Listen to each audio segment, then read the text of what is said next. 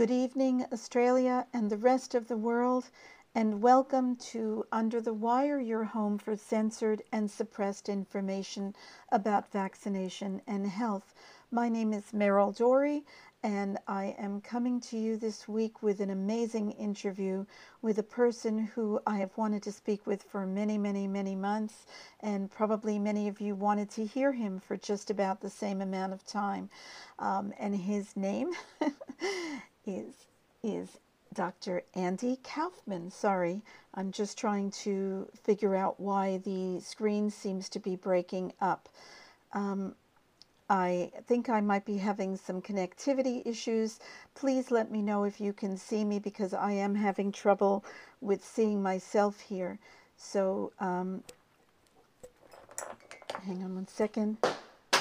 So thank you very much, and I'm sorry for being a little bit disjointed here. As I think I said before, it does not look like we're streaming to the AVN Facebook page. If anyone here is actually seeing this on AVN, could you please let me know? Otherwise, I think we're just streaming on No Compulsory Vaccination and my personal page. And if that's the case, I could ask everybody to do me a very big favor, and that is to share this live stream if at all possible, and make sure that people are able to see it. So share it on your own pages, share it on group pages, all kinds of locations where people could use this information. I would be really grateful if you could do that. And I'm just trying to see, we've only got 5 people on at this point in time, which is making me think that certainly Facebook is suppressing this. But be that as it may, you will be able to watch this later on. It'll be saved on Facebook, and it will also be saved on BitChute, Brighteon, and Rumble. So we will do our best to make sure that all this information gets out everywhere.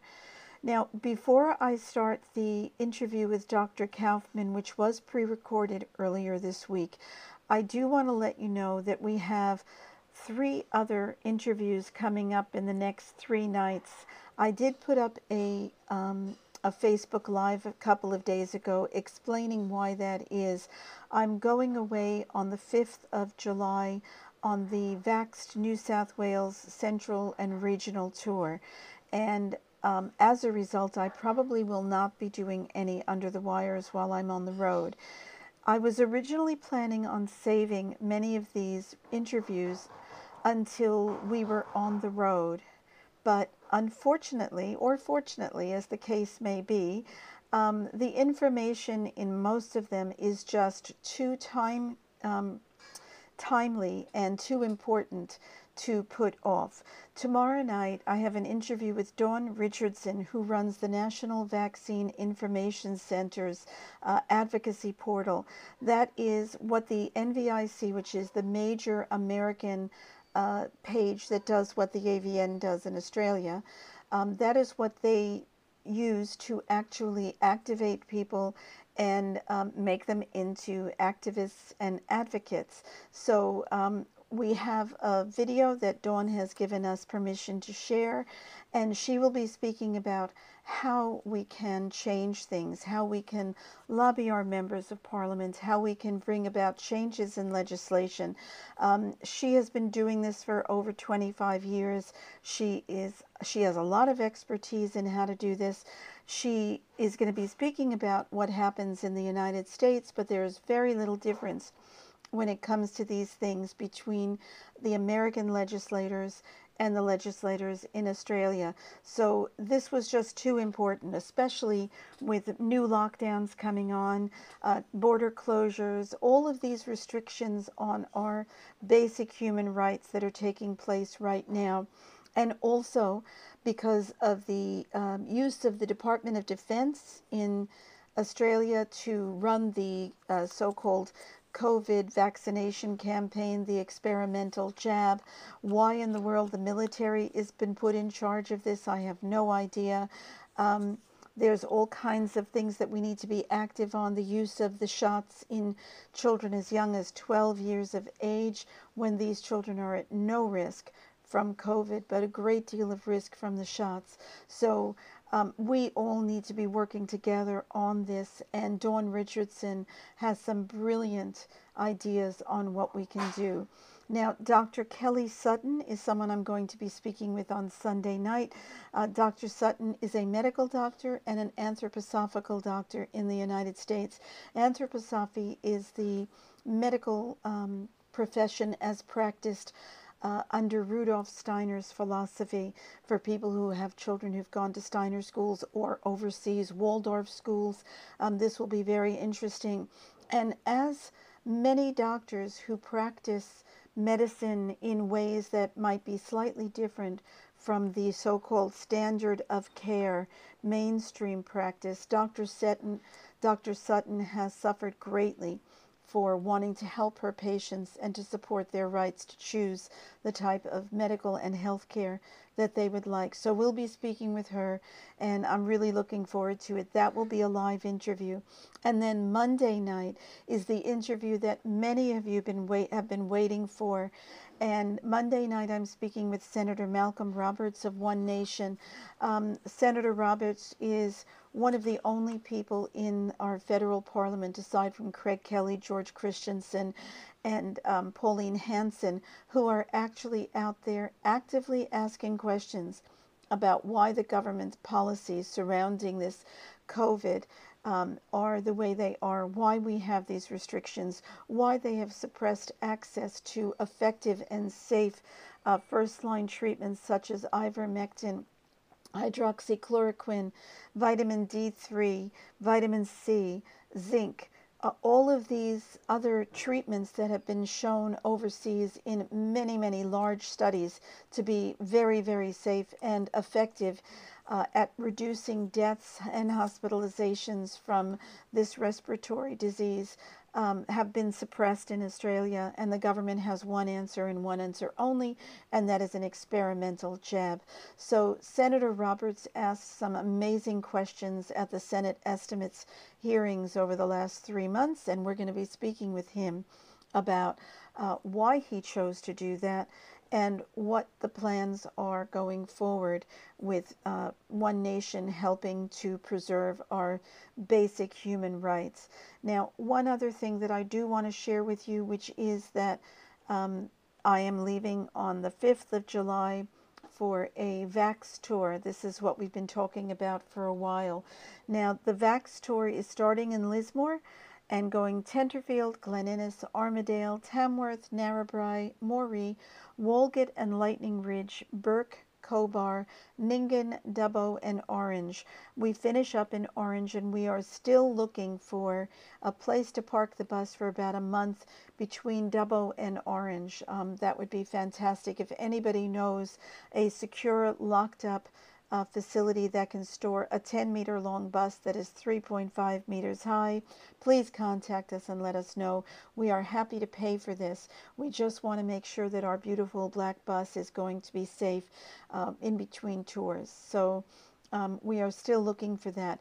If anybody is interested in either coming to see the bus or in telling their stories on the bus, please do go to the AVN website, and I'm just going to try and get the link put up here. So bear with me for 1 second, please. I'm going to the No Compulsory Vaccination page because I think, not sure, but I think that this might be live streaming on No Compulsory Vaccination. Then again, I don't even see it on No Compulsory Vaccination. I have no idea where people are actually watching this. I have no comments. If anybody is watching this, can you please let me know where you're seeing it? I'd really appreciate that, because we may be off of Facebook altogether, and I'm not really sure about that. In any case, I can't share the link here, but if you go to avn.org.au, which is the AVN website, and just click on the picture of the Vax bus on the home page, that will take you to the page where you can book in to either see the bus, tell a vaccine injury story, or tell a story about your family that may not have chosen to vaccinate and what your experience has been. Okay. No compulsory vaccination. Thank you, Helen. I didn't know. I've been there on the page and I couldn't see it, but I'm glad that it's there at least. Thank you very much for letting me know. And without further ado, I'm just going to give a brief introduction to Dr. Andy Kaufman. Dr. Kaufman has a medical degree and also a degree in psychiatry, and he's very well respected in his fields. He has worked for a very long time in these areas and has been an expert. Um, like many people who choose not to necessarily go along with the party line, Dr. Kaufman has been tarred with a very negative brush. It is very much like, I mean, I have been looking at this issue of vaccination and how viruses and bacteria may or may not affect us since 1991. It's a very long time. That's a very long time, actually, when I think about it. And in all that time, I have always believed that viruses can be pathogenic, though they're not always pathogenic. It is only since the beginning of the COVID situation that I have looked deeper into this, read the books of Thomas Cowan, and watched quite a few of the interviews of Dr. excuse me, Dr. Kaufman, and started thinking differently about viruses and whether they actually do what we have been told that they do. And it is a huge, huge paradigm shift to say that all the information that I have learned throughout my life about biology and viruses is in fact a lie. But I believe that to be the case in my personal opinion and from the research that I've been doing. And much like in the Middle Ages when Galileo lived, everyone knew without a doubt that the Earth was at the center of the solar system and all of the planets and the sun actually revolved around the Earth. That was a given. Everybody knew that, except for one person named Galileo, who actually used his scientific expertise to look through telescopes and work out that actually it was the sun that was the center of the solar system and the planets actually revolved around the sun. And because he said that, even though he was able to prove that hypothesis, and the priests at that time looked through his telescope, and even though they could see that he was right, they insisted that he was wrong. He was put under house arrest for the rest of his life, and that's where he died. So he suffered greatly for speaking his truth. Dr. Kaufman, thank goodness, has not had to suffer that way, but he has certainly suffered and his reputation has suffered, and despite that, he has continued to say what he believes to be true. And this is what we need more and more health professionals to come out and do. Health professionals cannot be held harmless if their practices are harmful to the people that they are treating and they know that they're harmful. Many, many doctors know that vaccines and the experimental COVID jab are deadly, and yet they continue to insist that they're not. Just like the priests in the Middle Ages insisted that the earth was at the center of the solar system.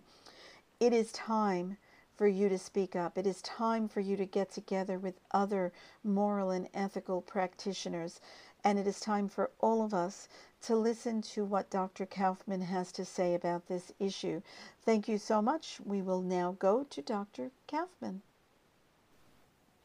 Okay, I'm here with Dr. Andrew Kaufman. Andy, it's so good to see you. Thank you so much for joining us on Under the Wire. I appreciate that. You're someone I've followed for some time, and you have a viewpoint on viruses that not a lot of doctors have been aware of. And I have to say, I've been researching this for 30 years, and it's only in the last probably 14 or 15 months that I've come to understand how misled we've all been. So the first question I'd like to ask you is, do viruses actually exist? We're going to jump right into it. Yeah, well, that's obviously a very key question right now. And I think part of the answer has to be to say, what do you mean by a virus?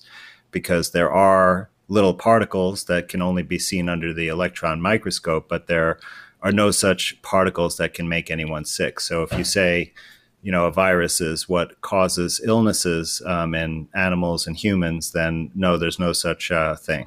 Okay. And that is something that a lot of people are going to have trouble understanding. Um, what I've learned over the last little while is there are particles or proteins or whatever that we call viruses. There are things that are called exosomes, and there are other things called, I think it's bacteriophages. And they are all basically identical. Is that correct? Or do they perform different roles? Yeah, no, they're distinct from each other. They have different functions and in different organisms, but all these things, what they have in common is that their size. So they're all in the scale of nanometers, which is like a billionth of a meter. And so they can't be seen with a regular light microscope that you can see bacteria and fungi and blood cells and things like that. But bacteriophages only form in pure cultures of bacteria, and they have a very distinct appearance. Like they have a unique shape. They kind of look like alien spaceships, actually, and perhaps you can add an image later. And those have been, found in these bacterial cultures, and they can be purified so that you just see these bacteriophage particles under a microscope and nothing else. And then they've done experiments on them where they extract the genetic material and sequence them. And so they're fully characterized in real things. There are also similar particles that they found in sea algae. In fact, there's a German scientist who discovered one of these. They call them giant viruses, and found that they actually help the sea algae community survive better. So rather than causing, disease, as we're told what viruses are, but those are only, in microscopic organisms that those are seen. Nothing like that is seen in animals or humans. So what the particles are that they're talking about when they show you a picture and they say it's a virus that causes disease is actually the result of disease. So when our cells are damaged from a variety of causes and essentially go through a dying process, they degenerate and put off all these tiny little particles. And some of them are called exosomes, and those have been pretty well characterized, like in certain disease states where they would take them out of the fluid directly of the body part. Like, for example, in lung cancer, they can take exosomes out of the lung fluid directly and purify them so that they all are the same size and shape and density. And then they can do experiments like see what kind of materials they're made of and such like that. So those are all real things. But this thing that they're saying is a virus is just essentially a misunderstanding done from a very poor experiment. And they kind of went back on themselves because they were looking for these particles in people with diseases they thought were caused by viruses back in the 1940s and early 50s after the electron microscope was invented. And at that time, they realized that they couldn't distinguish anything that was unique or predominant. All they saw was debris of dying cells. And they pretty much had given up until this kind of fraudulent experiment came about in 1954 from John Franklin Enders, who incidentally won the Nobel Prize shortly after that, but for unrelated work. It was work related to the polio vaccine. And it turns out that this procedure that they came up with, that later they said actually proved the existence of a virus, is the same exact way they make a vaccine for these so-called illnesses. So really what they were doing is making a vaccine that had a lot of commercial potential and just kind of fudging the fact that there was actually a virus in the first place. And somehow this caught on and perpetuated to the present day, and they're still using the same kind of essentially trickery that they used back then. It's not surprising, actually, for anybody who's been studying this area for any time at all, that what happens is the conclusion is arrived at before, and then the studies are designed to basically prove that conclusion. And we've seen this with bacterial vaccines and also with viral vaccines. We've really been lied to for 200 plus years over how vaccines are supposed to work. And the whole viral issue is one that I think it's amazing how an idea takes hold of a community and cognitive dissonance sets in, and nobody can ever question that idea again. The whole thing is, we're told that viruses are bits of protein, RNA, DNA, and they are not alive, which is why they can't be grown in normal culture. But yet we are told that there are live virus vaccines, and there are products that are sold all the time that kill 99.9% of all viruses. How do you kill something that's not actually living? I don't understand that. Well, when you see these obvious contradictions, it's really a signal that there's something wrong with this whole concept in the first place, because, how do you explain it, right? Because they do say that it's alive, but then say that it's not alive. And certainly, if you look at biology, the definition of what makes a thing a living organism, the virus doesn't meet really any of the criteria. So yeah, it is quite shocking how unscientific science can be when it comes to this issue. One thing that has always stopped me from actually accepting that this entire situation is a lie is the idea of outbreaks. We have seen outbreaks. We've seen people who come down with similar symptoms at the same time. We've had outbreaks of rash diseases that we're told are measles. We've had outbreaks of respiratory diseases that we're told are whooping cough. I mean, whooping cough is bacterial, so that's a bit different. But how does your theory explain why these things can happen in an outbreak situation if the viruses are not the cause? I hope I explained that correctly. Well, you did, but it actually highlights a couple of important points. One is, like, I don't have a theory, really. What I'm saying is that this is a theory put out that viruses cause illness. And if you look at the evidence behind it, you see that there is none. So I'm saying that there's not enough evidence to say that this theory is real or it's valid, right? In other words, it's disproved. But in terms of what might cause contagion, I mean, that is a field that is something that we should really look at in a scientific way, because what we see, first of all, it doesn't really confirm the germ theory, if you think about it, but also just observing that people die or get sick in certain patterns, it doesn't tell you anything about the cause. Right? It might give you an idea of what might be the cause, but you can't tell from just that information. You have to do further experiments to determine what's the cause of something. But for example, if germs were the cause, then every single person in a family would get sick every time, because they're passing the germ around, right? And the germ causes the illness, so they should all be sick. But that almost never happens. So you have to say, well, why doesn't this actually fit with the theory that's proposed? That should really be the question. Yes, and even in epidemics, it's only a very tiny percentage of the population that contracts whatever illness happens to be going around. We do tend to... And sorry, go ahead. Well, I was just going to say there are obvious examples where we do know the cause of something. Like, for example, when we have a nuclear leak, right? Like Fukushima, for example, then all the people in that area were all exposed to a toxin, right? In that case, it was radioactivity. So you'd see all the people getting symptoms of it because they had essentially a common exposure. So that's something that we are familiar with, and that is scientifically demonstrable.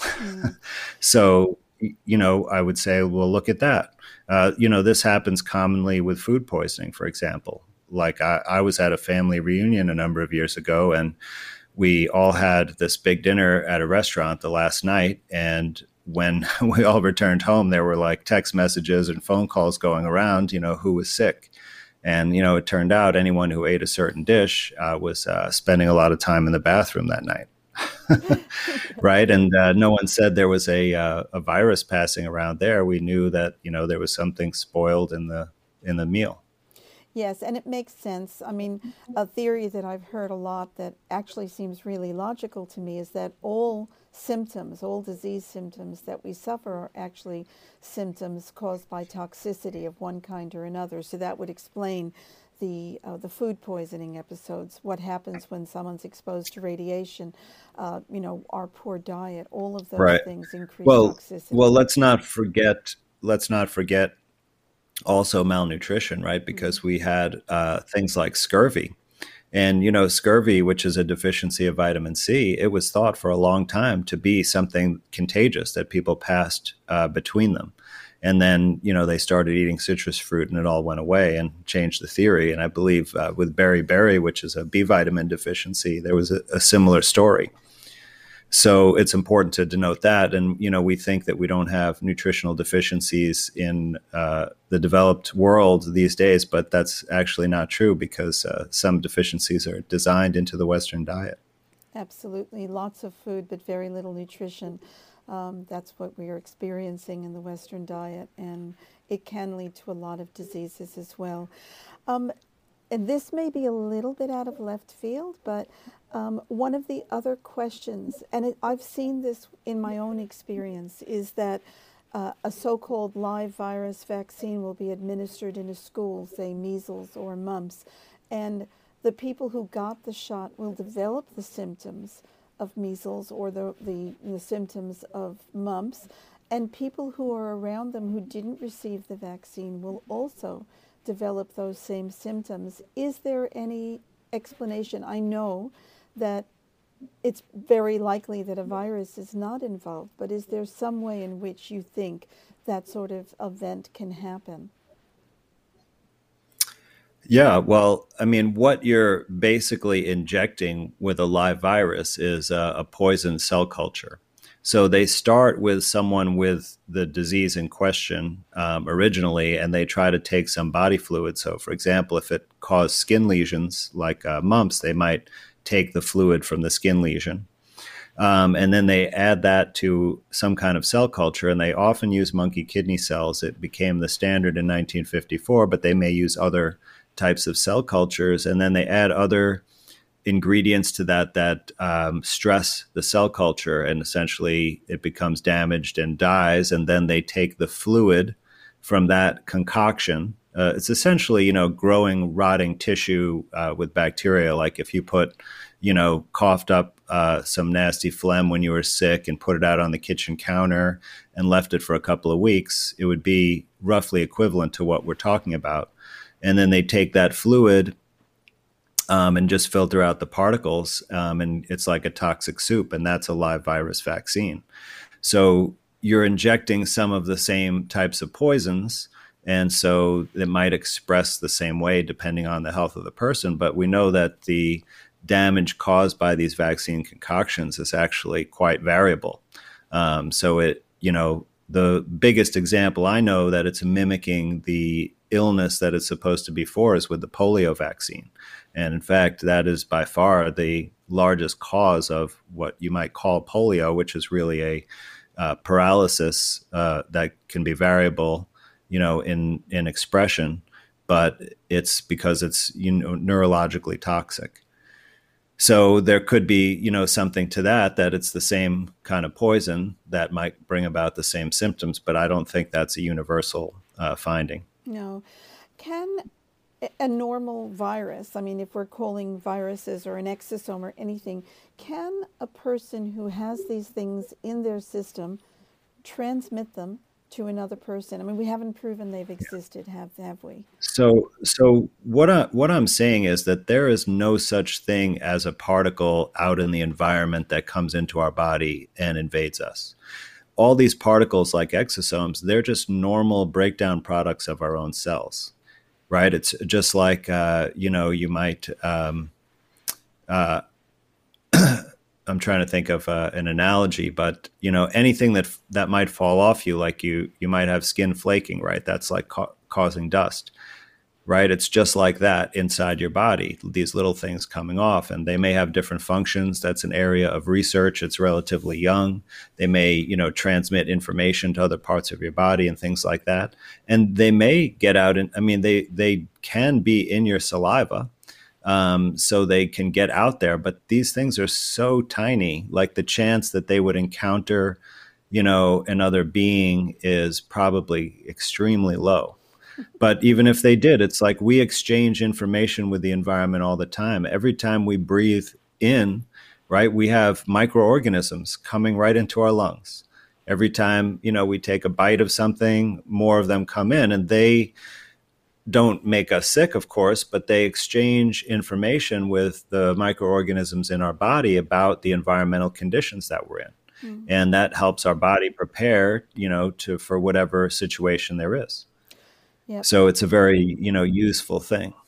It's funny. One of the most, the wisest things I've ever heard was at a seminar on autism, probably close to 20 years ago. There was a scientist who came out from the United States, and she said that God was very clever because he gave us eyes that can't see very small things, because if we were able to actually see, we would see that every surface on our body, on our eyes, on our hands, is covered in a thick coating of what we would consider pathogens, fungi, all these things. And we don't get sick from it because we're meant to be in this. And yet here we're being told that the SARS virus or the measles virus is what's making us all sick. And according to everything that you and Dr. Cowan have said, we have absolutely no evidence that that's the fact, and all of this has been built on a foundation of lies, basically. Yeah. I mean, the truth is that all of these little organisms that live on us and with us, they're really us.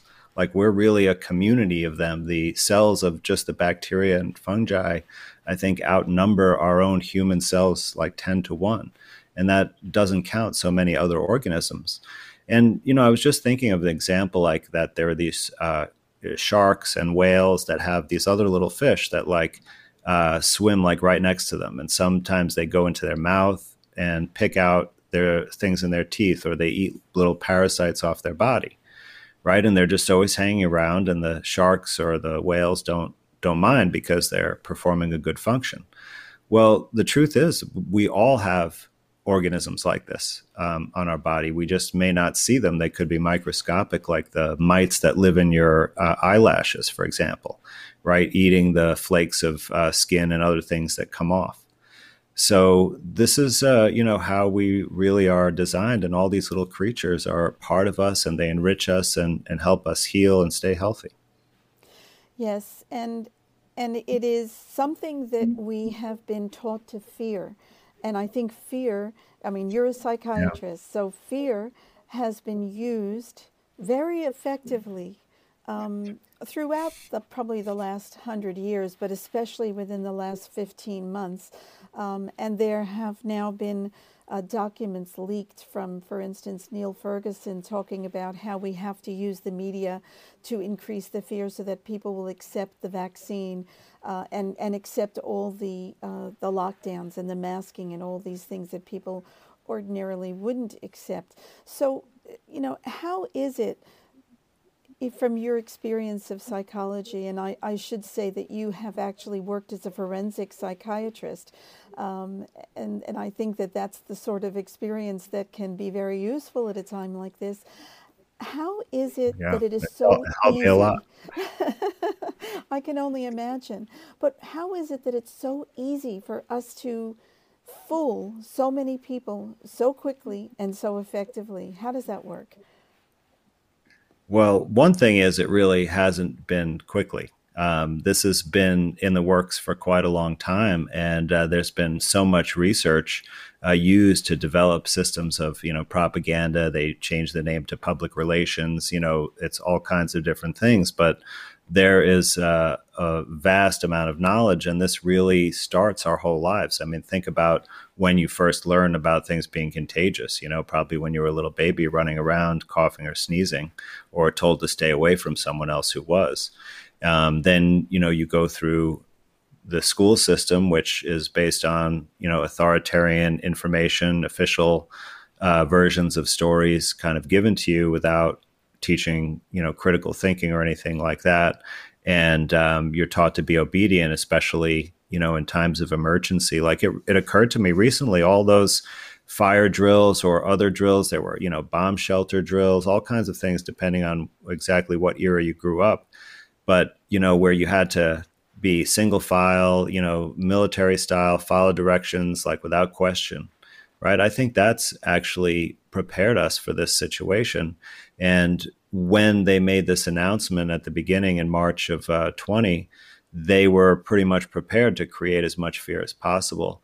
In addition to the Neil Ferguson document you're referring to, there was actually an article in the Telegraph in the UK. There's some committee, I forget the name of it, but it's in there, where one of the members, a psychologist, wrote a book actually telling about what they were really going on and warning of totalitarianism, because they were essentially developing strategies to maximize the fear as much as possible, because fear is, a well-known tool of manipulation of the masses.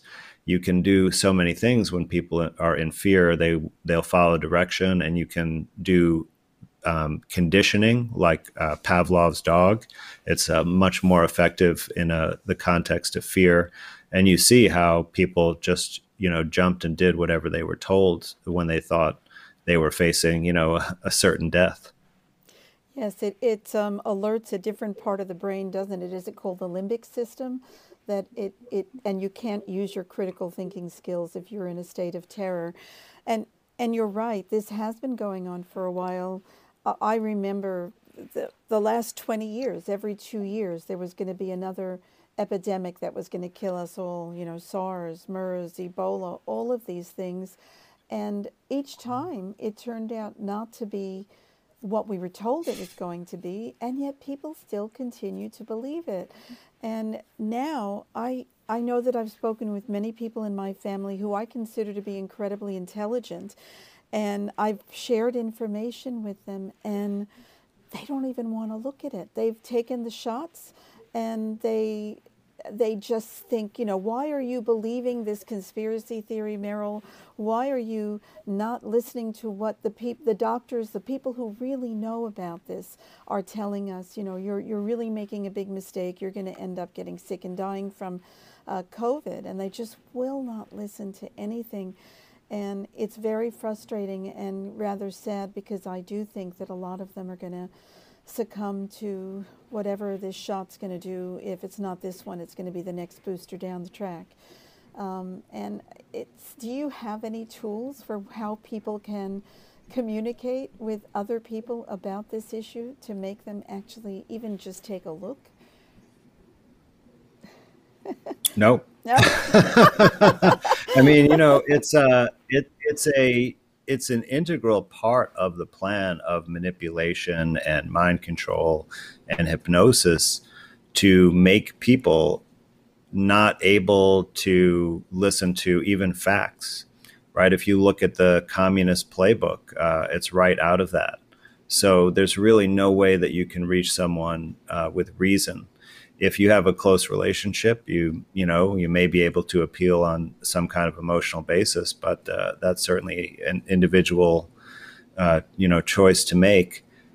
If people are curious, you can ask questions, and you can tell if they're curious. And if someone's curious, then you can talk to them. But I think that the best thing you can do is, try to respect people, and hope for the best. Yeah, respect is a very important part of this, and it's something that people on our side don't get a whole lot of, because there is that fear. And one of the things that I've seen with this pandemic plan is to divide us. and to make it us against them. It's exactly what happened in Nazi Germany. It's what happened in the 1930s throughout the countries that were communist. There was this us versus them mentality, and I see that very much now. But let's get back to the science, if I can. I want to talk to you about the way that we are using PCR tests right now to make it seem like there is a pandemic happening, what you call the case-demic. And I'll just go to one of your slides if I can. It is this fear around this tiny little thing that you say has never actually been isolated or identified. First of all, that image of the little ball with a little crown around it, has that ever actually been shown in electron micrographs to exist? Has that been seen? Well, not anything looking like that. That's just a graphic artist's rendering, but that's the popularized image. There are particles with little smaller circles around them that can be seen in all sorts of different microscopic images, things that have nothing to do with viruses, as well as when they're claiming that it's a coronavirus. But these, once again, are just the particles of dead and dying cells. And interestingly, there are two papers out there, one in a journal called Kidney, where they found these in kidney biopsies, and they noted that, oh, it looks exactly the same. This could be confusing. And they referenced a CDC document from earlier on, I believe in 2003. And the CDC in the United States actually acknowledged that they can't tell the difference between these particles. So essentially, you can show the presence of particles, but you don't know anything about them because they're just in an image with a dying cell and lots of other particles, because they never, took these things out of nature before, other than, just in normal tissue samples. Andy, this is not science. This is superstition. This is a belief system. It's got nothing to do with fact. Because we find particles, it doesn't mean that they actually play any role in any way without testing them. And I remember reading many, many years ago about a study that was done during the supposed flu epidemic in 1918, where they took people who had flu symptoms, and they took fluid from their nose and injected it into other people, and they didn't get sick. They had them sit and sneeze on people, and they didn't get sick. It wasn't just people with flu symptoms. It was people in the Spanish flu ward of the hospital. So they were hospitalized patients. They were very ill. And you're right, they had recruited a group of prisoners that they promised freedom if they survived the experiment. And they tested them 3 different ways, trying with all the snot and the stuff they coughed up, and even they took tears and they tried to put it in them 3 different ways, including injecting it and squirting it up their nose and down their throat, and not one person got sick. So that's one of the only studies actually done on contagion, like that, because they say that it's unethical to study contagion, but it is ethical to give an experimental genetic modifying injection to the masses, to everyone in the world. Yeah, I think their idea of ethics is a little bit twisted, but when we look at medical ethics journals, we can see why that is, because most of them are the most unethical experiments you could possibly imagine. So I think medical ethics is really another word for eugenics. Because one of the main influence in terms of the material that they're talking about is essentially the same, and one of the biggest issues is what they call death panels, which is creating some authoritative body who decides who with a certain illness is essentially worthy of receiving care, or who should be just euthanized or left to die. Yeah, I've seen that a lot in the UK. Do they have that in the United States as well? Well, that's the academic subject matter of medical ethics. And in fact, a medical ethics professor was just appointed to a major position in the Biden administration. I can't remember the name and the position, but I'm sure one of the viewers will know. What could possibly go wrong? Yeah, we saw that But, throughout the. Sorry, go I ahead. just wanted to kind of add, because you had brought this up, a few times about maybe people not being informed, or that, very few, I mean, almost no doctors are saying what I'm saying. And I want to say the reason for that is not because I have a wacky opinion, but it's because none of them know anything about how viruses are discovered. In fact, none of them have read any of the papers where they claim to have discovered a virus that they say causes a disease. If they looked into that, or if you just, I mean, if you go, you should, do this, go to your doctor next time and say, hey, how do they discover a new virus? Like they'll have no idea. And they probably won't look into it. But if they do, and they understand what the paper is doing, they'll say the same thing that I say. And in fact, every other doctor, and there haven't been very many who have been willing, but every other one who has really looked at this issue and read the paper has changed their mind. Yeah, and a lot of them have probably been ridiculed or maybe even lost their licenses as a result of coming public. You Well, I don't know if they necessarily have gone public because of that. Yeah. And how I can mean, you have science if when you ask any of the well, if you ask any of the doctors like me, or any other, prominent health professionals, like, former drug company employees or academic scientists who are speaking publicly about this, they will pretty much all confess that they have several colleagues or former colleagues that agree with them in private, but are, because of the risks to their career and reputation, et cetera, are unwilling to speak publicly about it. And I can understand that intellectually, but emotionally and morally, I think it's absolutely the wrong thing to do. And have Right. you yourself Well, suffered? they probably don't. Well, I mean, I was going to say that they probably don't realize the seriousness of the current situation, that it's not just something wrong in their little sector, but that it's actually, in every sector. And, it's a world changing process and events. But yeah, of course, I don't know about suffered, but I've certainly had consequences of saying the things that I say. And, many of my former friends and colleagues are not fans, we could say. Yeah. And of course, I also was terminated from my last job as a licensed physician on account of refusing to wear a mask.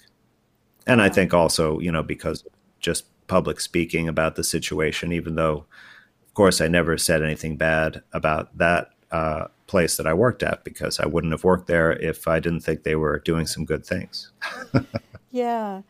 When you shut down any dissenting viewpoint, that's not science, because science is never settled, despite what people say. You always have to test, retest, and be open to looking at the results, even if they challenge what you believe to be true. So science has fallen. Well, we don't really have science anymore, because, like you said, that is, the spirit of inquiry, and always trying to disprove the prevailing theory, because that's how you validate that it's true, or you get rid of it and put something else in its place. But it's really changed because of the financing of the system. Like, it's gotten to the point that to do sophisticated research, you need quite a lot of funding. And there's really only one funding source, which is the government, but the government is influenced by industry, especially, the pharmaceutical industry when it comes to healthcare, and to a lesser degree, the medical device industry. So if you look, and I did this because when I was a younger professor, I wanted to actually do research full time. And in order to do that, you need to have a grant because that will actually pay your salary, which is a pretty measly compared to doing clinical work. I'm not saying it was $10 an hour, but it was probably half the salary that you would make if you saw patients. And basically what happens is that you go to the National Institutes of Health and they have all these different departments that fund different research. And there are a couple of other agencies like that were relevant to me, like the National Institutes of Justice, since I was in forensic psychiatry. But they pretty much tell you what they want you to research, and that's the only things they fund. Like, there are ways that you could put in a general grant, but unless it fits one of their policy or programs, there's really no chance of getting funding. So the whole system is really controlled, whereas it used to be, if you were an academic scientist, you were paid by the university a salary and funding for your research, and you were supposed to just follow your curiosity and learn about the natural world. And that's really the spirit of what science should be. Those halcyon days. So let's say you went and got a grant and they told you, we want you to study X, Y, and Z. And you went and studied it, and the result that you came up with was not a result that they actually wanted. Would you still get paid? Would that result be published? Well, it's kind of hard to say. So, for example, let's say if you were going to study antidepressants and, for some condition, like let's say for panic attacks, and you did a study and it was not favorable, then chances are it wouldn't get published. In fact, most investigators wouldn't even try to publish a negative paper like that. So you would be at a loss there, and then it depends on who is funding it and what the purpose. Like if you were in the National Institutes of Mental Health and they had certain objectives and your research was not in line or successful in their eyes, then they would be less likely to give you future grants. And there's a whole gamesmanship to this too. Like in Canada, it's a little bit different because they have the same system there, but at the universities, they have like a grant writing department that they write the grants for the professors. And so they basically use all the, buzzwords and, tricks in order to get funded. And that's, it's like a game that you have to play to keep it going. And the people that I know personally who were the best funded essentially were doing psychiatric drug research, and they kept showing lots of results that would support the use of more pharmaceuticals. So they were very popular with the drug companies, and they would continue to get funding. I'd love to get you back on the show another time after this COVID thing is done to talk to you about psychiatric drugs and the whole situation there, because that's something that I'm also really interested in. But let's bring it back to COVID, because that's what everybody wants to hear about. It's all COVID all the time. I know it's I'm really getting sick of it, but I think that we have to keep talking about it and looking at it so that we can wake other people up. So we talked about how this is a case-demic, and I'm not sure if you're aware of what's been happening in Australia. We've had a total of 1 death since January in the entire country. That has been put down as a death from COVID. We have, I think, 1 or 2 people in hospital. You're saying that's the official? That is that's the official record? Death, the official record. And our health minister, Greg Hunt, is saying that it's probably going to be another 6 months before we open our borders to the rest of the world, because he's looking at what's happening overseas, and it may not be worth the risk to bring this in, because after all, our policies have been so incredibly successful. We've only had 1 death this year. Despite that, there were 2 cases in Sydney, which is a city. I'm in New South Wales. Sydney is in New South Wales. It's basically like the distance from New York to the panhandle of Florida, from New York to Florida, for the distance from where I am to Sydney. And there were two Hmm. cases that were Like 24 reported. hours of driving. Oh, it's about 12 hours. It's not 24 hours. I haven't driven to Okay, so Florida then for a it's long time. halfway. So I That's used all to do right. that when I was a kid, and I thought I remembered it being 12 hours. But you know, when you're a kid, things are very different. So, despite that, the entire state is now on a mask mandate, and Queensland, which is the state about 2 hours north of me, has closed its borders to New South Wales. And Victoria, the state south of us, which has had the most draconian lockdowns, mask mandates since this started, they have had, out of the 910 deaths in Australia total since this started, 820 of them came from the state of Victoria, which was the one that had the most draconian policies. So we have a definite case demic going on in Australia, where even one case is considered to be too much. So if you're okay, I would like to talk about the PCR test and how it's being used to keep this panic and case demic going. That's the wrong one, sorry. Yep, I do want to talk about this. I'm back to the same slide. So tell us about the PCR test a little bit and how it is used in these situations. Well, it's really pretty simple. It's a tool of manipulation. It's a test that is very easy by several different ways to manipulate the results, that you can get any outcome you want. If you want all the samples to be positive for anything that you test, you can easily manipulate that. If you want zero samples to be positive, you can manipulate that, or pretty much anything in between. So that's why it's a very convenient and useful procedure for this. It's not really a diagnostic test at all. It's a more of a manufacturing process to amplify or copy and produce more of, or clone tiny little or amounts of genetic material. Sometimes even like one single piece of DNA or RNA could actually be amplified and detected by this procedure. But this has nothing to do with any illness, because it wasn't even validated. Any test that you propose as a diagnostic test, what you have to compare it to the gold standard of something. So, for example, if you wanted to develop a pregnancy test, the gold standard would be a baby comes out of the woman, at 9 months. And you'd compare the results of whatever test to that. If the outcome is a blood clot, then the gold standard might be to actually have the blood clot at autopsy, or an angiogram, which shows exactly where the blood flow stops, where the clot is in the blood vessel. And then you can come up with another test like what's called a VQ scan, which is another test for blood clots in the lung. And you compare the results to the angiogram.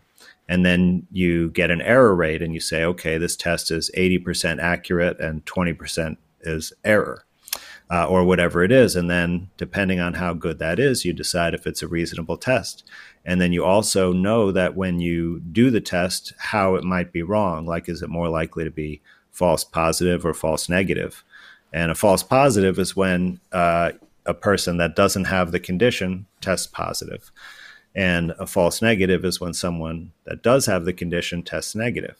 And all these tests that are not the gold standard, and even some gold standards, have error in them. So in order to use any test, the first thing you do is this validation study, so you get an error rate, and then you decide if the test is worth using and how to use it. But that has never been done with this PCR test at all. So we have no idea, what the significance of it clinically is. It's actually, I would say, it's completely meaningless.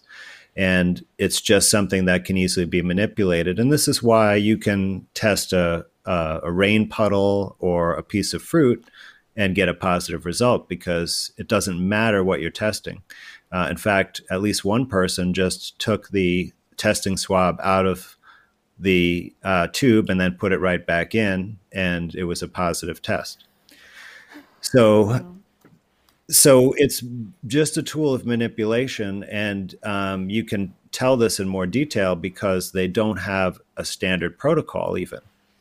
And that leaves it free in any geographic area. So, it could be, in Victoria or New South Wales, or it could be, just in Sydney or just in a neighborhood in Sydney, that they could do the testing by a different protocol and have a totally different results. Like there were some documents that revealed that soon after the, genetic vaccine injections came out, they changed the protocol to reduce the number of positives and make it look like the vaccine was effective. Only in the vaccinated, And right? that's all the well, they did it timing wise. They did it for the overall population in certain places to, use lower amplification cycles. So you might get from 20% positive to 8% positive. And then you say, look, in that time, this many people got vaccinated. It must be because of the vaccine that we have lower case rates, and it makes the vaccine look good, and you get a story out of it. And that, they can manipulate it any which way quite easily to produce these kinds of, storylines that are scientifically completely meaningless, have no validity whatsoever. Yeah. And even on the paperwork that you get back from the hospital or the lab when you've had one of these PCR tests, it says that this test has not been validated or, confirmed for accuracy. What about the antibody tests? Have you looked at those at all? We're not using them a No, lot. there's not one test that has been gone through any validation process, and it's important to know that, I'm not sure exactly what the words you use in Australia for this, but I'm sure you'll know what I'm talking about. So when we have a diagnostic test or a therapeutic, like a pharmaceutical or a vaccine comes out, it goes to the regulatory agency, which is the FDA in the United States, and it gets approved, but which means they have to submit a lot of data from studies to show that it's safe and effective. And in the case of a diagnostic test, they have to show that it's valid and has, known parameters that make it a good diagnostic test. And in fact, I actually was preparing an application for a medical device that was a diagnostic test. So I looked at this specifically. And what you have in this situation worldwide now is that not one test or therapeutic for COVID has been approved by any health agency. They're allowed to be used under an emergency condition, or in the United States, it's called emergency use authorization. Now, that designation, what it really has been used for is when someone is basically about to die and they've exhausted all of the approved treatments, that they could try an experimental treatment that has this emergency designation.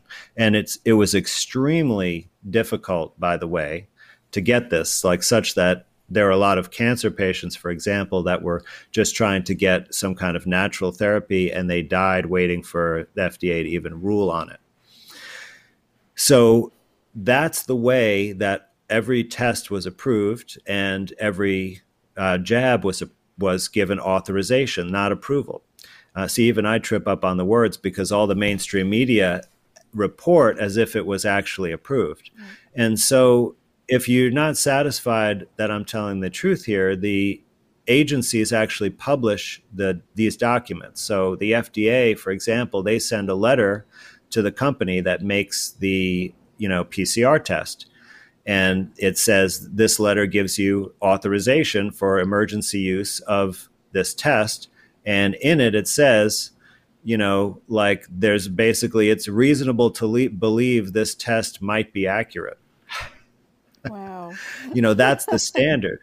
Whereas the standard for approval is that you've clearly demonstrated that this has an accuracy rate of 98% or whatever.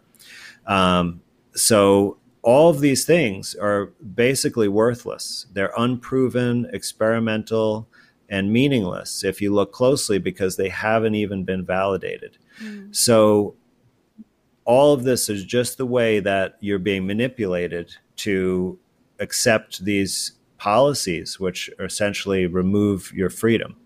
But people, of course, they're believing it because of the factors we described earlier. Yeah, because science. So we have tests now. I have to check in Australia. We don't have emergency use authorization. We've got provisional approval, and it's part of a clinical trial. I think it's a phase 3 trial that ends in 2023, depending on the shot that we're talking about. It's different times in 2023. The latest one is September 2023. But I haven't actually looked at what sort of approval the tests have been given. We have 2 PCRs and 1 antigen test. So I have to check that out, and I will do that before I put this to air, because it would be Right. interesting to find out. We have a similar organization to the FDA here. It's called the TGA. It's the Therapeutic Goods Administration. And even though they are a government department, I know the FDA gets about 30% of its funding from the pharmaceutical industry and the rest of it from government. The TGA is 100% industry funded. They operate under cost recovery, so they have to get all their operating expenses covered by licensing fees for the therapeutic goods that they approve. So if they don't approve therapeutic goods, they can't possibly operate. So this is our watchdog, who is completely dependent on the industry that they're supposed to be overseeing. It doesn't make any sense, but just throwing that out there. We have already pretty well determined that according to the research that you've done, viruses don't exist. They can't be transmitted from one person to another in the form of causing disease. And there is Well, no. how can you transmit something that doesn't exist? That's right. That's right. But my question is something that has come up time and time again over the last 6 weeks or so, and I've seen it in myself as well, that if you are around someone who has taken this genetic modification device, that I'm not going to call a vaccine, that it can make you ill with certain symptoms. How does that work? Do we have any idea what is actually being transmitted? I'm not going to call it shedding, but transmitted from one person to another. Is there anything? Is it all in our heads? Is it a signal of some kind? Do you have any thoughts about that? Well, the true answer is I'm not really sure. I'm not even sure if it's a real thing. So I'm participating in some research right now, trying to see if it really is an actual phenomenon. Because, we are hearing all these rumors about this, right? So it'd be really easy to misinterpret things. Just like people misinterpreted, having COVID when there's no such thing that exists. So I think I'd take a cautious approach. It's hard to conceive of a way that something would actually be, transmitted. There certainly is a period of time that it seems to be that people receiving this genetic modification actually make the spike protein. It's been found in the blood in one small study. I think it's more interesting that they didn't actually study this before putting it out there to the public, where they could just see, is the spike protein actually made by the cells, and which cells in the body? Where does it go? How much of it? Does it keep getting made? For how long? All these questions. But, the spike protein is certainly a toxin, but can it survive outside of the body without being denatured? Can enough of it be spread to another person? I think that there's no real precedent in nature where a protein goes from one person to another and causes disease. I mean, we do exchange proteins anytime we exchange body fluids. Like in your saliva, there are many proteins, there are digestive enzymes, there are antibodies, and various other things. And when you kiss someone, your antibodies don't attack their mouth, although, that fits with the theory of immunity. So it's hard to say that, that a spike protein that might be in someone's saliva would, cause illness in another person. There certainly could be an empathy type of effect taking place. And I don't know if this, is true either, but it makes sense to me where that people in our community, obviously, we're very concerned. We know this is a very dangerous product, and anyone that we know who takes it, who we care about, we're going to be very concerned about their safety and well-being. and then we could manifest a psychosomatic reaction, like a in sympathy or empathy to that person's, putting themselves at risk, or if they get some kind of adverse symptoms from the jab. Right. So the spike protein, I wasn't even sure if it was real. You believe that it is a real protein. Is it part of Well, the... you can. There are like 6 different companies you can buy a vial of it from. So, whatever is in that vial like is a real thing, but there's no proof that it has ever come from any organism. It's like even in the conventional virus thinking, they've never, purified out a virus and then separated out the spike protein from it. Like that's never been done. So the spike protein only comes from essentially some kind of fake genetic sequence, and it's made in recombinant, DNA in genetically modified organisms, which is, the same way that they manufacture other proteins. And of course, we don't even know if that is the same, if where does it come from in nature, when one type of organism makes it in a recombinant way, is it the same as another organism? Like there's a lot of questions like that. But essentially, they put this gene into some kind of cell culture, and it manufactures this protein, and then they purify it and put it in these vials and sell it for experiments and other things. Yeah. So it's a real thing, and it's shown to be toxic in some recent experiments. But where does it come from? That's another question. It could be something that was just created for the vaccination, and we have no idea if it has any relation to COVID or if it can protect you from anything.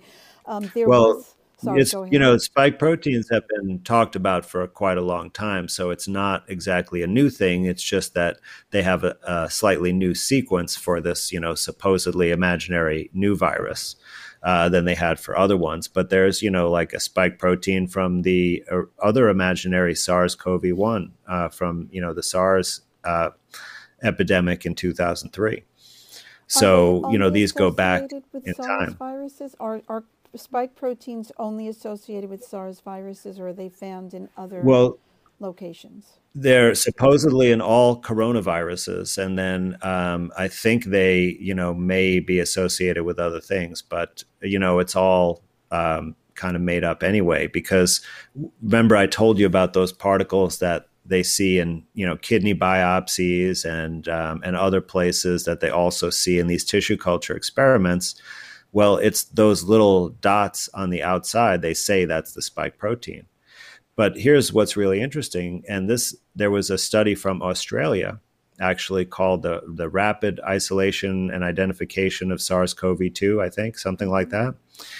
And in that, they did this tissue culture experiment, but they couldn't find the little dots on the outside of the particles. So what they did is they mixed it with a digestive enzyme that digests proteins. And then after they digested the proteins, they saw these little dots. And so obviously this, is just a made up thing, because that's kind of like, if you're looking for a chicken, but then all you see are ducks. So you put chicken feathers on the duck and say, there's a chicken. That's a great analogy. I love that one. That's really, really good. So yeah, it's all guesswork. The entire thing is just guesswork. There's absolutely no evidence or proof of any of these things, and yet our entire world is being controlled right now by this guesswork. And I have recently heard a theory. I know about the lab leak theory, that Fauci supposedly was funding a laboratory in Wuhan, and there was a leak. They were testing gain of function on the coronavirus there. It got carried out by one of the lab assistants or whatever and caused an outbreak. But the other theory that I've recently heard is that this plan has been in the works for many years, as you've said, and the fact that there may have been an escape from the lab in Wuhan, which obviously didn't really seem to suffer a whole lot, despite the videos that we saw at the very beginning of people falling flat on their face in the street, that it is possible that they decided to move this ahead at the time simply because that was a great excuse for them, and it was right after Event 201. I honestly don't know what the case is, but do you have a theory yourself as to how this thing came about, how we ended up starting this epidemic? Was it Fauci? Was it the United States funding? Was it Wuhan? Well, the thing is completely made up. So all of that is just a story. I mean, any of the, if you look at the actual, what they say they were doing with that research is they're just figuring out how to make more poisonous vaccines. There's nothing that they can't create a virus, because if viruses don't exist. So I think actually that story is being propped up now as a way to keep the virus narrative going, because then that, and that's also keeps the fear going. I mean, how scary is that if they really have some kind of lab created weapon that is invisible particle, but it can be unleashed anytime and kill everyone, and everyone's vulnerable to it. When you're told that, and then they say there's a genetic treatment to prevent it, what are you going to do? You're going to line up and take it. So, I think that's really what the story is. This whole event was a very well coordinated and planned years in advance. And you can find lots of documents talking about it. And there were lots of, planning sessions, so-called tabletop exercises like the SPARS and the Event 201. So essentially, they just had a story. They had, some fake video footage of people dropping like flies in Wuhan. They had Drosten ready with a test even before they even, came up with the particulars about the virus, already related it to bats, already related it to SARS, because he had the sequences. He could, basically make a test based on that and make a lot of money. And then the whole thing was launched when the UN announced the, pandemic status, and you had the, Neil Ferguson with the crazy predictions, and you had similar crazy predictions in other parts of the world. It was all coordinated. And then, it was locked down everywhere. Yep. It's it's very true that you can look back and see the plan. There was the lockstep, like you talked about, which was more than 10 years ago, and the whole thing is laid out for anybody who wants to look. Now, recently in our parliament, we had a senator, Malcolm Roberts, who asked questions at what's called Senate estimates, which are hearings where senators get to ask questions of experts, and of course COVID vaccinations were talked about there.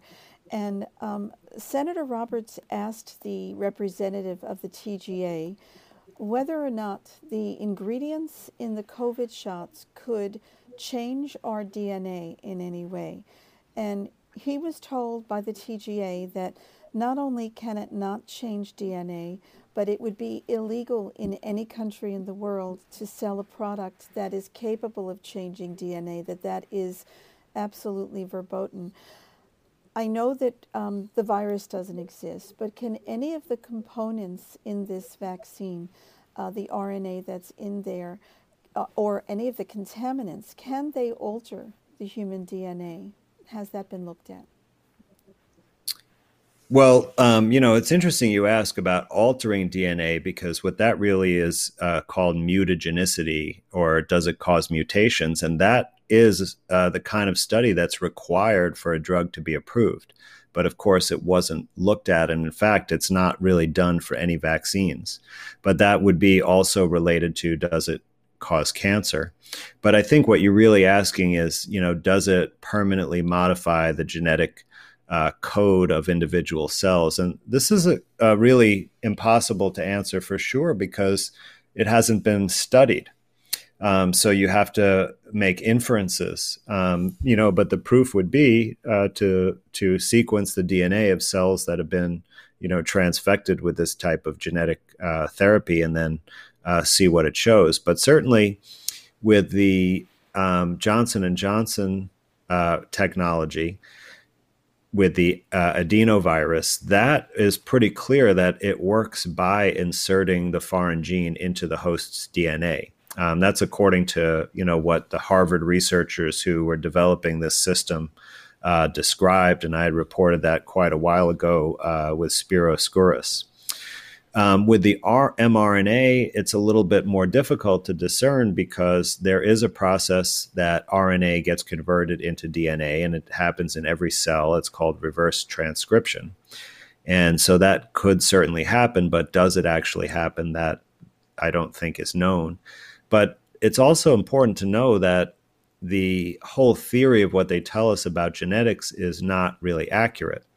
What they say is, for example, that all of the proteins, which carry out all the functions and form the major structures in your body, are coded for in your DNA in genes. And that what happens is that the DNA gets transcribed into RNA for a particular gene, and then that RNA meets up in a different part of the cell and actually makes the protein that's coded for with that gene. But here's the problem. They say that there are over 100,000 different proteins in human cells, but there are only about 20 to 25,000 genes. So where does 75% of the proteins come from? We don't really know. And there are some different theories, but this is not really looked at in the mainstream genetics. So when we're trying to, see like, will it go into our DNA? That may not even be the important question to answer, right? The important question, in my opinion, is, how long do the cells, if they do, actually do something different based on having this mRNA? Like, do they make a spike protein, and how long does that happen? If that cell divides, do the daughter cells also make spike protein? Are there any spike protein genes found in like the germ cells, like in eggs or sperm, that could be passed on to the next generation? I think we'd have to actually do scientific experiments to know, because when you start messing with these things and they're not fully understood, I think you can have a lot of surprising outcomes. And, that's happened throughout molecular genetics history. We've seen that with the polio vaccine, with the contamination of simian virus 40, where parents who had received the vaccine... Well, now that doesn't exist either, simian virus 40. Okay. So you're just talking about, another poison that might have, something that they can test with a PCR. And maybe it's a particular poison, but there's not a virus. There's never been one demonstrated to actually exist called simian virus 40. Okay. So what I was referring to is probably not accurate either, because I was thinking about the vaccine being contaminated with a toxin, which is not a virus, but that toxin incorporated itself into the parents, and when they had a child, the child developed a brain tumor that was associated with that particular toxin. So that, to my mind, would have meant that it had permanently incorporated, if that is the actual cause of that brain tumor, right. It had permanently incorporated with their DNA. Right. So that's, just a lot of assumptions It is. To make. But certainly, when a child is forming in the mother, right, the mother's blood is the child's blood, right? So they're sharing everything. So if there are, a certain toxin that gets into the mother, it's going to get into the baby. And then, of course, this continues through nursing. And, some things are more likely to be in breast milk, and they generally can be tested. But, there'll be toxins in there. That's definitely been demonstrated. So it could be that it wasn't until the child reached a certain level of development that you could ascertain that there was a problem, or that it took time for the tumor to develop because of, just normal growth and maturation. That the body tries to contain and process toxins. In fact, that's what I think is the real job of the immune system, and really of many of the microorganisms in your body, is that they manage and process toxins. And you're creating your own toxins all the time, waste products, right? This because every time you go to the toilet, you're expelling them from your body, or every time you blow your nose into a tissue or cough or whatever, or even cry, or exhale, right, poisons are coming out of your body. I heard one analysis that there was something like over 3,000 different chemicals that come out in your breath because we're exposed to so many chemicals in our environment, in addition to the biological ones. So, this is a normal process. And of course, so these toxins going to get into the child, and your body tries to get rid of them and contain them as much as possible. But if it's unable to, because, the amount is too high and the body can't store it safely, or, more comes in, like, for example, like, did the child get the, the hepatitis vaccination on the day of birth? Right. That would have contributed more toxins. And then it could be quickly a situation that, the body can't contain, and it tries to form a tumor to contain it. And then, of course, if that can't contain it, then it becomes fatal. So because I have believed this virus theory, I have drawn this conclusion, made this link between what the mother had gotten and what the child developed, when that link may not actually even be accurate. With the COVID shot, however, I'm not sure if you've heard, there was a report of a young mother who was breastfeeding a child, got the vaccine, and the child died, and they're saying it's because of the spike protein in the vaccine. Right. Have you heard that at all, or no? Because I think that was in the Well, that's a much more of a likely situation. Of course, I can't tell you if that's the truth or not. You'd have to know all the specifics of the information. And also, to my knowledge, this is something, before they give it to any, woman of childbearing age, they should test it further to see if it would be in the breast milk, for example, the spike protein. Because it's supposed to make your body make the spike protein, right? And now it's been shown in one small study to be in your blood, at least for 2 weeks after receiving the injection. So it stands to reason that it would be also in the breast milk, and it is known to be toxic. So, if the baby ingested it, I mean, I don't know if it can survive the stomach acid. That would be the one question. Or does it get absorbed through the mucous membranes? You'd really need to do a lot of experiments to understand this. But, it certainly, with a nursing mother, it's much more easy to see transmitting some toxin. Because, the breast milk is all of their nutrition and fluids. So it's all they're putting in their body. And if it contains a poison, then they're getting a lot of that poison.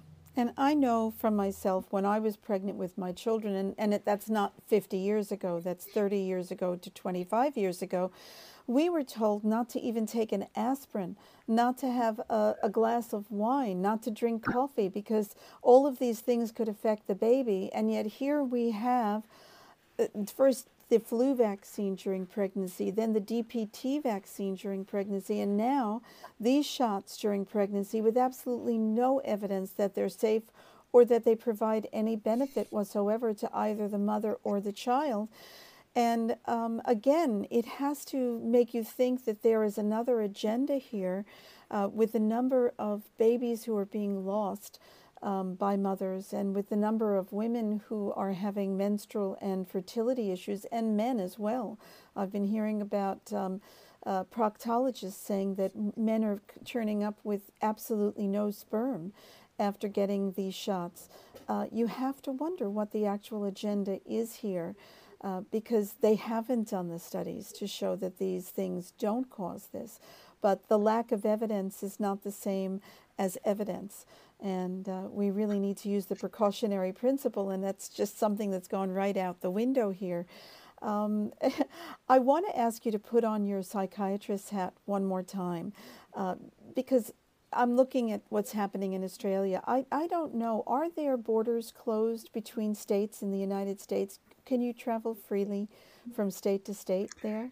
Yes, absolutely. There are no borders closed. There are or have been states that had some kind of quarantine requirements, but there was only one place I know of that enforced it, which was Hawaii. And I believe they still do to some degree. And they actually had soldiers enforcing it there from the National Guard. checking up on people for, 10 days or whatever the requirement was. But other than that, no, it's completely free. And in fact, we in the United States are extremely unique compared to all of the other Five Eyes nations and the rest of Europe and South America. I mean, pretty much everywhere. We have not had any lockdowns requiring us to stay indoors since March of 2020.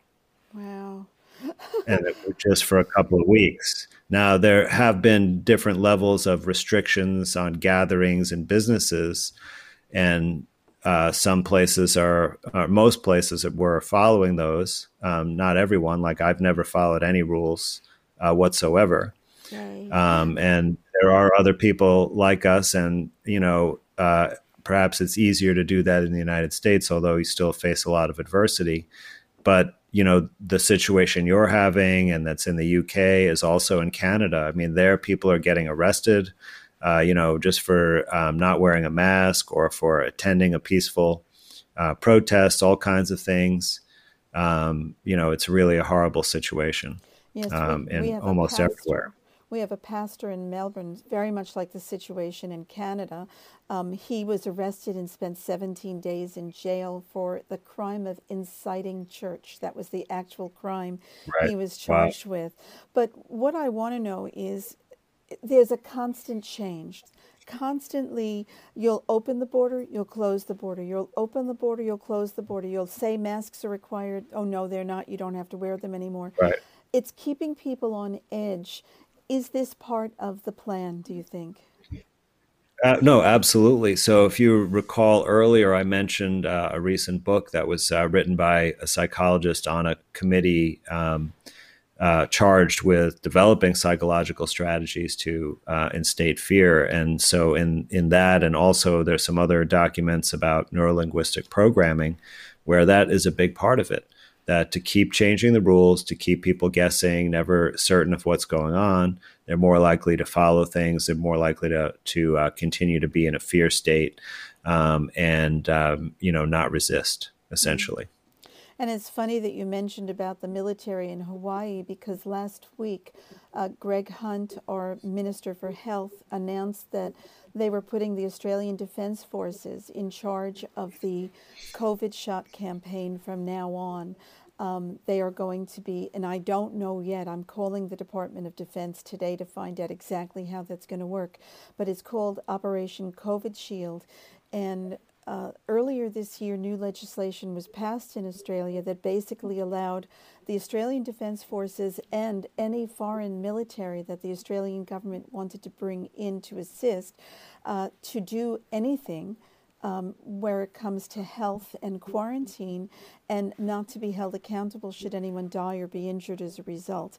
So it's chilling that this has happened. Our overall vaccination rate, our overall acceptance of these genetic modification shots is about 20%. So about 80% of Australians have either said no or just haven't gotten around to it lately.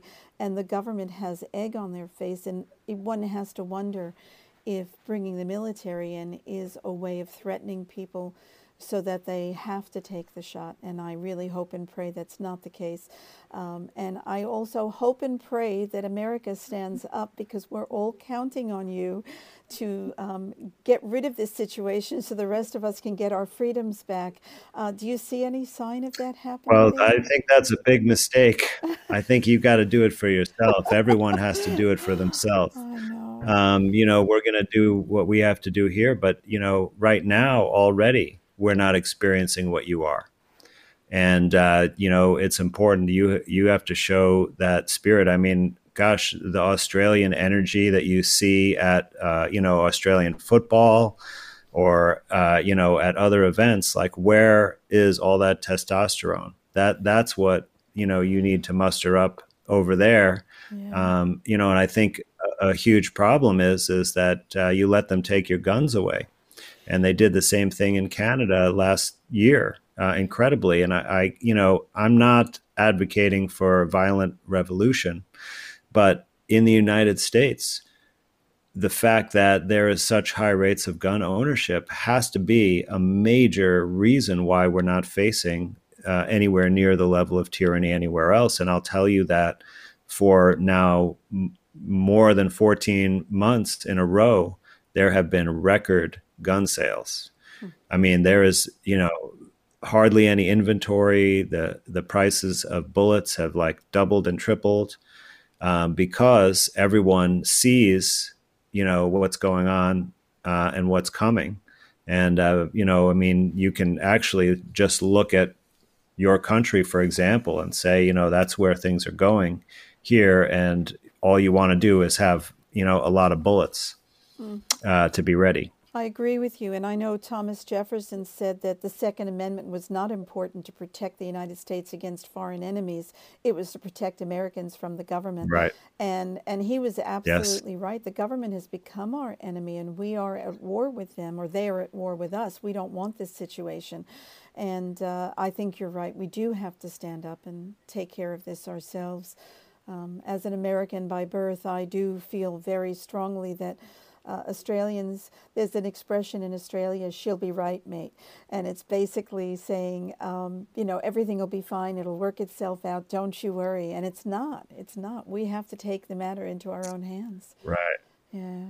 So. Yeah, that's like the little things in life, like that you forgot to get more butter at the store, and then the neighbor lends you some butter. Like that's what that applies to, or maybe you ran out of shrimp for the barbecue. But, we're talking about a very different situation. Yeah, we are. We are. It's a serious, serious matter, and people need to wake up. Andrew, it's been such a pleasure speaking with you, and you have told me in a very gentle way that I really need to change my thinking about viruses, and I really need to think this thing through before I speak about it, because even though I do accept what you're saying is true, years of training and belief have to be overcome. So I have my own cognitive dissonance here, in a way, even though I'm ready to accept it. I really appreciate you saying that. And also, don't necessarily just believe me. You're capable of looking at this material yourself and confirming, that am I saying, what is it actually what's going on out there?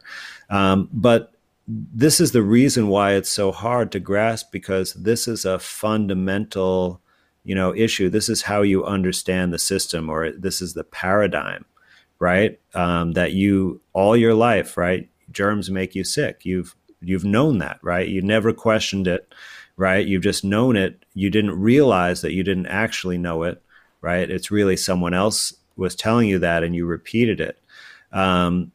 So if you're going to be open to challenging that and saying, is there really evidence for this? Or is there a better explanation that has much more evidence? You're going to have to shift your thinking about everything that's built upon that, right? So if you get a sniffle, right, your thought might be to stay away from other people, for example, right? So even that little thought, right, would take time to change your reaction. So I had to go through that as well. I just let myself go through it, and I caught myself all the time saying words that, didn't quite fit anymore, because they, the old meaning wasn't true. Yeah.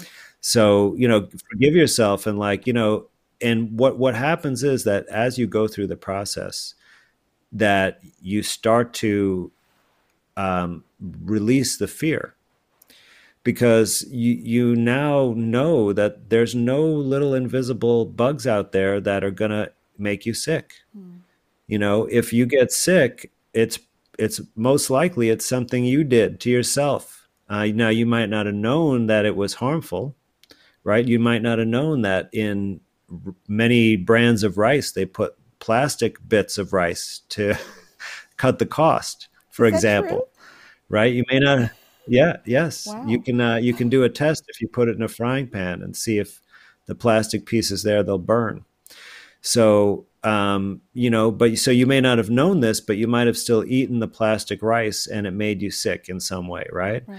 So, but once you know that, then you realize that actually you can then just do something different and return to health. And so it gives you a new freedom and a new sense of sovereignty, because why most people were willing to follow all of these losses of freedom, right, was to protect their health and and their neighbor, right? Because even if it's not our responsibility to take care of our neighbor's health, we certainly don't want to make them sick, Yeah, right? that's right. But if you understand that you can't make people sick unless you poison them, right? Then you don't have to worry about that stuff anymore. You don't have to worry when you're online at the grocery store and the person is sneezing behind you, right? Like that, you might get sick after that, but only if your body needs it, because Yes. that is just, it's just a detox. And then you'll say, when you do get sick, you'll say, thank you, nose, and, thank you, bacteria, for getting this crap out so that I can breathe free again. Yep. I And have that is yes. extremely liberating. It is, and it's powerful. And I think the government doesn't want us to be powerful. I'm just going to leave you with this. I have a friend who's a chiropractor, and with her children, when they were growing up, if they would get sick, she never said, "You're getting sick." She said, "This is fantastic. You're having a wellness expression. Let's get into bed. I'll make you some soup and we can go through this together." And they, as a result, her children, who are now grown, have no fear of illness at all, because they don't think of it as illness. They think of it as a wellness expression. And I think that's something we all need to do as much as possible. Yeah, that would definitely change your outlook. Andy, is there anything that we haven't discussed that you think is important to cover before we finish up? Oh, well, I'm sure there is, but well, perhaps we could get to it next time. I think I that's think this great. was actually, we covered a lot of ground, and I think it gives a good perspective. Thank you so much for everything. You've taught me a lot, and I know you're going to teach our viewers an awful lot as well. And I will link to your website and to all of the other information that you've got online as well with the show notes. So thank you again. I really appreciate this. All right, my pleasure. Thanks. Okay. We're back to very blurry screen. I hope you guys enjoyed that as much as I did. I need to just leave you with one bit of information, well, two actually. For those of you who are having trouble seeing this, I understand that there were a lot of interruptions. This will be up on the AVN's website tomorrow, linked through to Rumble, BitChute, and Brighteon, and also the show notes. Now, thank you guys. I really appreciate that. That's wonderful. I'm so glad that you were able to enjoy it. So all of the information will be up tomorrow, and I think it will be a lot clearer as well, though I'm not 100% sure about the beginning and end, because I'm looking pretty fuzzy to myself right now. And today was the deadline for Minister Greg Hunt to get back to us about our concerns regarding the COVID shot campaigns. And he has not responded to us, nor has anyone in his office responded to us. So early next week, we will be consulting with our legal team about the next steps. I would like to ask everyone to watch this space, because we will be calling upon you when we are ready to start taking legal action for your assistance. There's one other thing. We've got a comment here from Tab. And Tab, I think what you're saying is absolutely fantastic. We would love to have a pocket-sized essential vaccination guide. We are a small group of volunteers who are run off our feet right now. Any help that you or anyone else watching this can give, please contact us. Contact us via the website or email us at avninquiries@avn.org.au. Put your hand up and say, I would like to help put something like this together. We would be so happy to work with you. We just need some more boots on the ground right now, because as you can imagine, the demand on our services and our help is higher than it's ever been. And I've been doing this for 27, nearly 28 years now. And I can tell you that it's never been this busy. And we've never had this many people contacting us for information and help. So anything like that, we would love to work with you on and get it done. Get it out there, because I think it's a fantastic idea. I think everybody could benefit from a little pocket guide. So thank you. And Adam has just put the email address in the comments, avninquiries@avn.org.au. So please copy that and send us an email. One other thing, I have a page called Under the Wire that is a private page. I'd forgotten about it. I set it up about a year and a half ago when we had our first show, and I've never used it. I'm going to try and take it public and see if I can stream the next 3 episodes of Under the Wire, Saturday, Sunday, and Monday, to Under the Wire, and hopefully we won't have the same interference. So tomorrow you might want to check for Under the Wire and see if you can follow the page and share it from there as well. Thank you all so much for coming along. Thank you for helping to share this. And let's hope we can overcome this disgusting censorship from Facebook and get the word out there that people have the right to informed choice and need to be able to access the information from our government, from our medical community, and certainly from the media in a transparent and unbiased way, not the way that it's being shared right now. Thank you all again. Have a good night, and I'll see you tomorrow night on Under the Wire. Bye-bye.